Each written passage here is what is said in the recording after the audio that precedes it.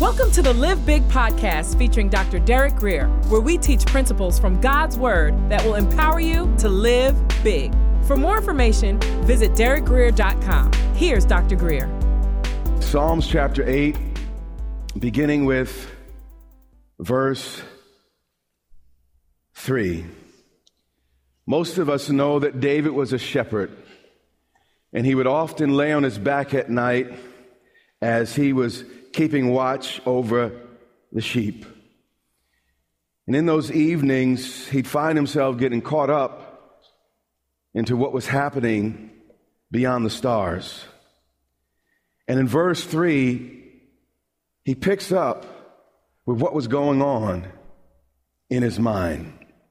He says, when I consider, when's the last time you escaped the tyranny of the urgent and took some time to slow down and really take it all in? You know, life can often move at such a fast pace that it passes us by before we really get a chance to enjoy it. But David, in this season of his life, he would take out special time to reflect and meditate on his God. Scripture says, when I consider your heavens. Now, by this time, David had probably already been anointed king by Samuel. And most of us would look at, his shepherding and tending to the sheep as a complete waste of time for a man that was called to rule the country there. But it's moments like these that God uses to build the confidence that we need later on in our journey. Sometimes we're so in a rush to get to where we're going, we miss the lessons we need to learn on the way. And it was nights like this that David laid under the stars and he got the confidence to take on the lion and the bear. And later he would take on even Goliath. I want you to listen to the words of Abraham Lincoln. He said this, give me 6 hours to chop down a tree, and I will spend the first 4 sharpening the axe. You see, I'd rather spend a little time getting prepared than having to work even harder and longer trying to fix what I broke because I was in such a rush. Sometimes we need to just slow down and consider our course. David said, when I consider your heavens and the work of your fingers. Now, David could have been at home saying, well, you know what? I ought to be king by now. I'm quite talented. Saul is in my way. And after all, when Samuel came over, Daddy didn't invite me as fast as the other boys. And my older brothers are picking on me and all the rest. And instead of him focusing on his problems and disappointments in life, he actually spent his time thinking about God. Imagine what we might learn if we would just spend 20 minutes a day not talking about or thinking about what's wrong in our lives, but simply meditating on and thinking about and praising God for his goodness in our lives. He says, when I consider your heavens, the work of your fingers, the moon and the stars which you have ordained. Scientists say that over 1 million Earths can fit into the average size star. The sun is basically an average to small size star. But Scripture says here that as massive as the moon and the stars happen to be, none of them, not one star, not even the massive supernovas, required both God's hands. According to Scripture, those great masses of burning light just took his fingers and he put each in place. This is the God I serve, we serve.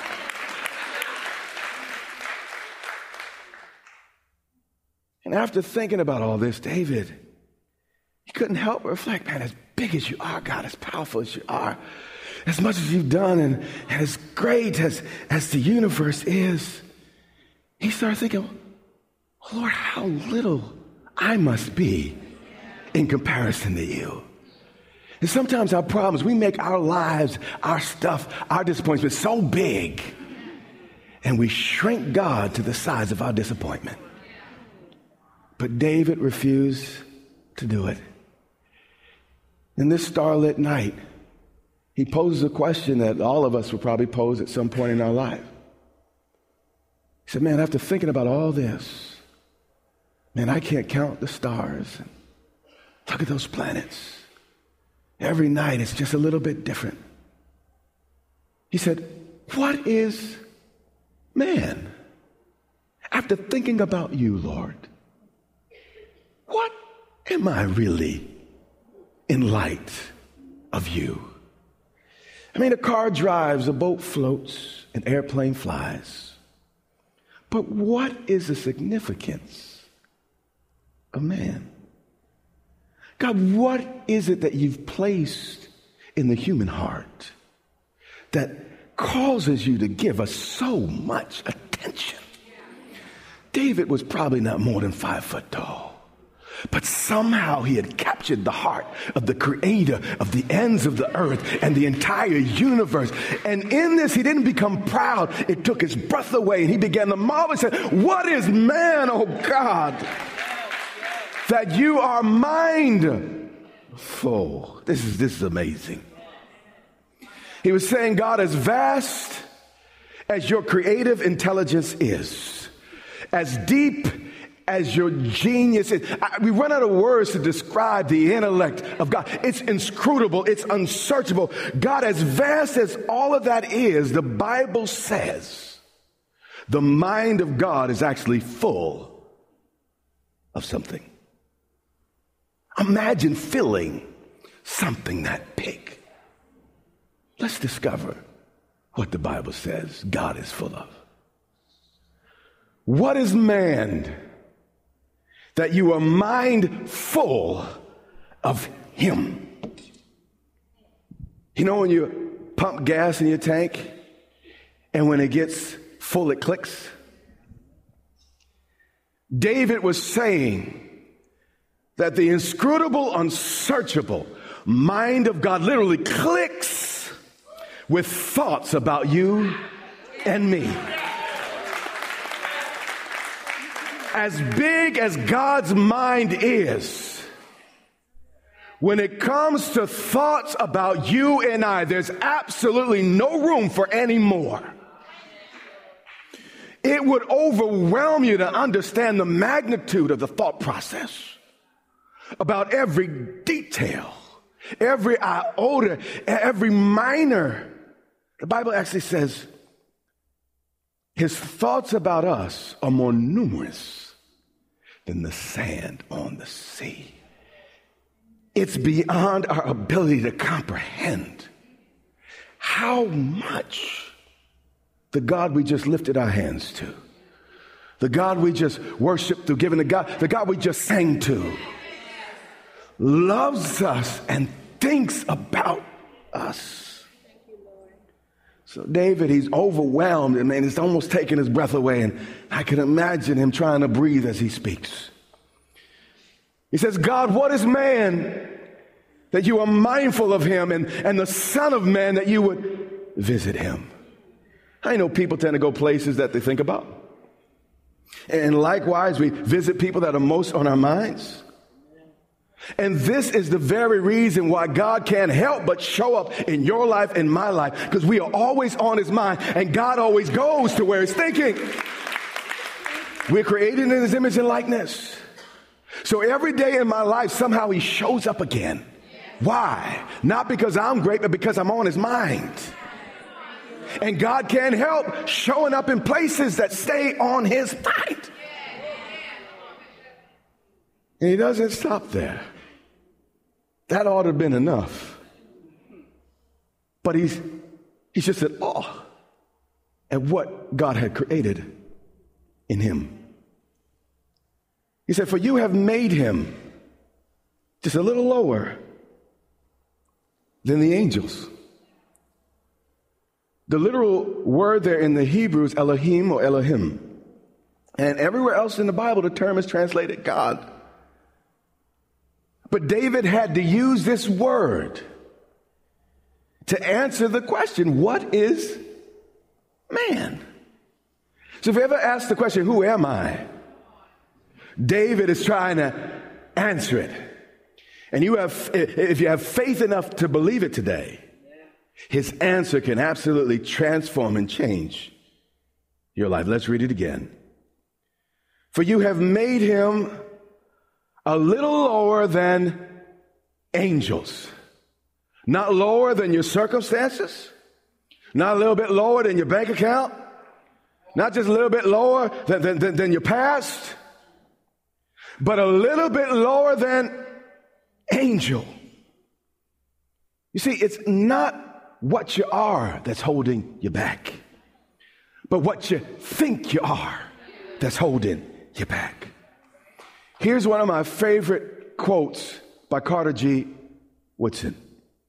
He says this. He said, if you can control a man's thinking, you don't have to worry about his actions. If you can determine what a man thinks, you don't have to worry about what he's going to do.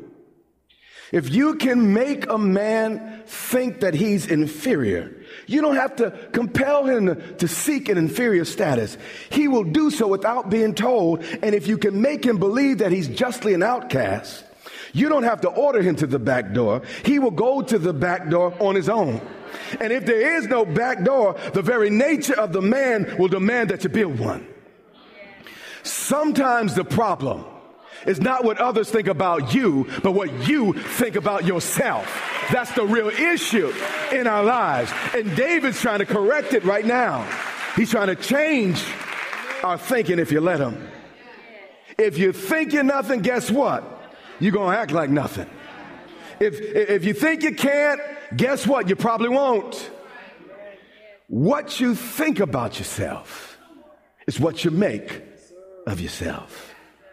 Somehow our self-image has a way of becoming a self-fulfilling prophecy.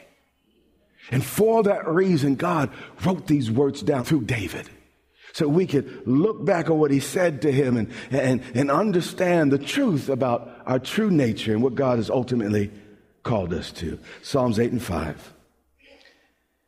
For you, O God, have made him just a little bit lower. It's almost too hard to believe. Because I know some people, they're not even close to nobody's angel. But I mean, it's hard. For you have made him just a little lower than the angels. I mean, let's really think about this for a moment. Do you realize what the scripture just said? In 2 Kings 6 and 17, you don't have to turn there. But the Bible records an incident. And the prophet Elijah was a little bit frightened and intimidated. But God pulled back the veil on life and showed him angels blazing as chariots of fire. And it infused the prophet with confidence that he was able to stand under intense and very difficult situations. But these angels were actually warring angels with their own chariots burning like fire. But the Bible said we were created just a little bit beneath creatures. This great. In the same book, chapter 9, verse 35, it was just one of these angels, just one, that defeated 185,000 soldiers. In Matthew 28 and 2, it was just one angel that moved a several-ton stone that hid the resurrection of Jesus from our view. In Matthew 5 and 19, just one angel broke all 12 apostles out of prison. In Acts 12 and 23, just one angel struck down a king. In Acts 27 and 23, just one angel protected Paul and 276 passengers that were in the midst of a storm and got involved in a shipwreck. And then in Revelation 7 and 1, just one angel holds back, the Bible says, the four winds of the entire planet Earth. I mean, we could go on and on and on about this, but I think you get the point. The Bible says that we were created just a little bit lower than these creatures. The Bible teaches that though we're frail, we are somehow fantastic, created to live just a little bit lower than God and the angelic hosts. So here's the question. If this is true, and we're created to live just a little bit lower than angels, why are so many in this room living like the devil? Just look straight forward. I'm not talking to you. I'm talking to the person next to you. You see, when we know better, we'll do better. You think you were born that way. You think you were made that way, so you feel it. It's a self-fulfilling prophecy.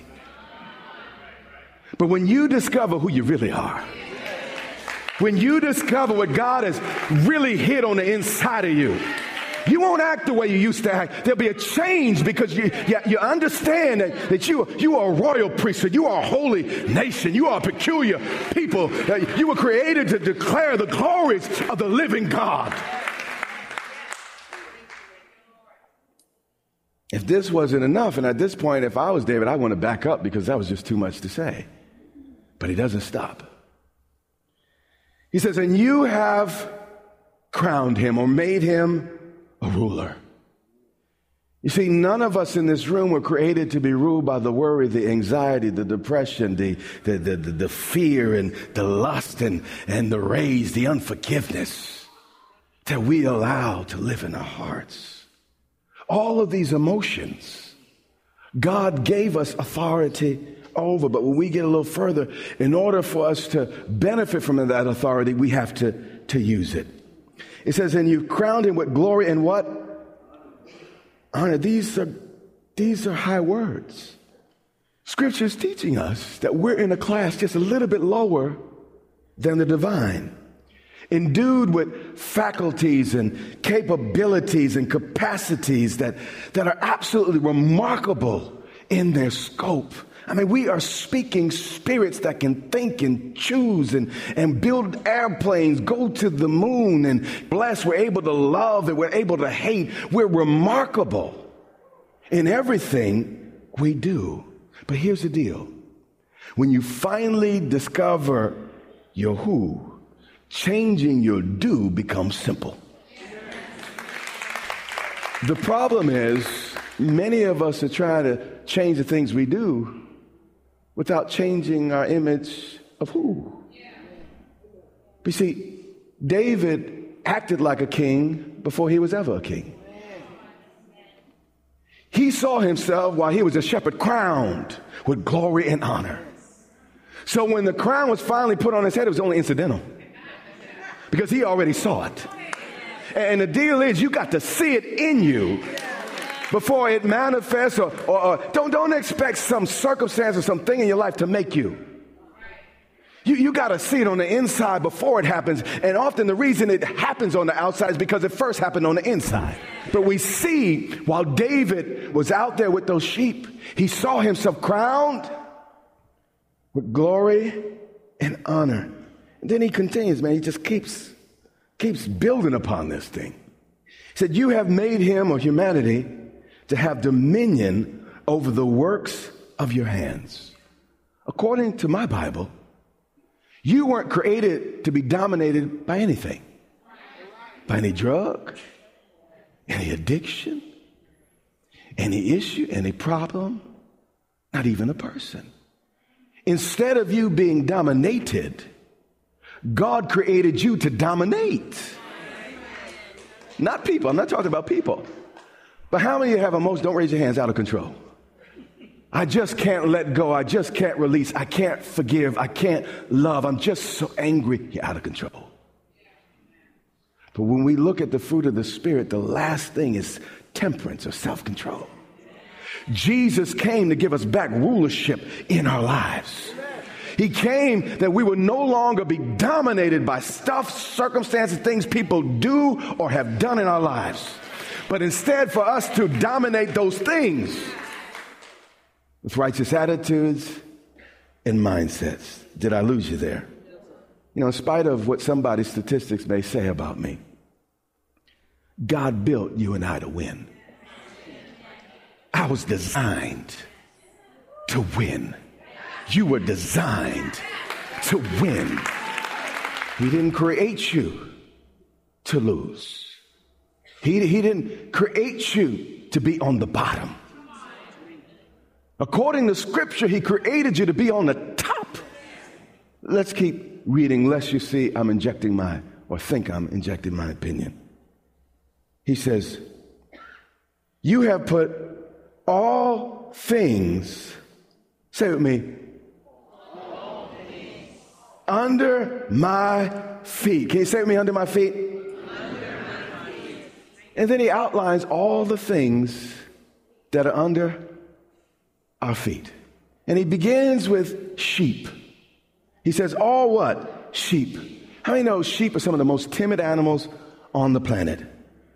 God wants you and I to know that we are able to put every fear under our feet if we discover who we really are in Him. He said, all sheep. Then he goes on and says, and all oxen. He's speaking of bulls. How many of you have some bull in your life? Some just a little bit of bull in your life.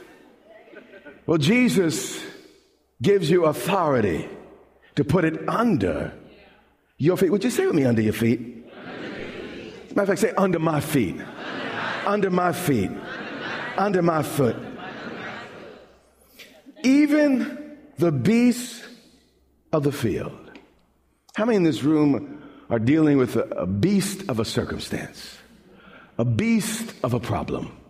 A beast of a situation, whether it's in the home or on the job. But Scripture says we're to address it in one way, under my feet. We got bulls under our feet. We got timidity under our feet. But now we got beast-like problems under our feet. What are they doing on top of you? What are they doing weighing on you the way they're weighing on you? According to Scripture, you need to put your foot down. According to Scripture, you need to start walking on something, stepping on something, going through something, getting on top of some things. But this won't happen till you get the right attitude. The devil is a bully. He is a mean devil. And he's good at what he does. He's an opportunist. You see, he won't get out of your way because he feels sorry for you. The only way he will get out of your way is if you put your foot down. If you grew up in a school like I grew up in, it tended to be the most timid children that always got the butt whippings. I didn't say it right in the first second. I didn't say it right here. But you see, you say it's not fair. And it's not fair. It's wrong. Never pick on another kid. It's wrong. Okay. But you could think, if you're the kid taking all that, it's not fair that they're picking on me. Why are they always picking on me? Here's the deal. You didn't fight back. You can't take what I'm saying today to the public school system. Your kid would be kicked out. I'm talking about when I was a kid, okay?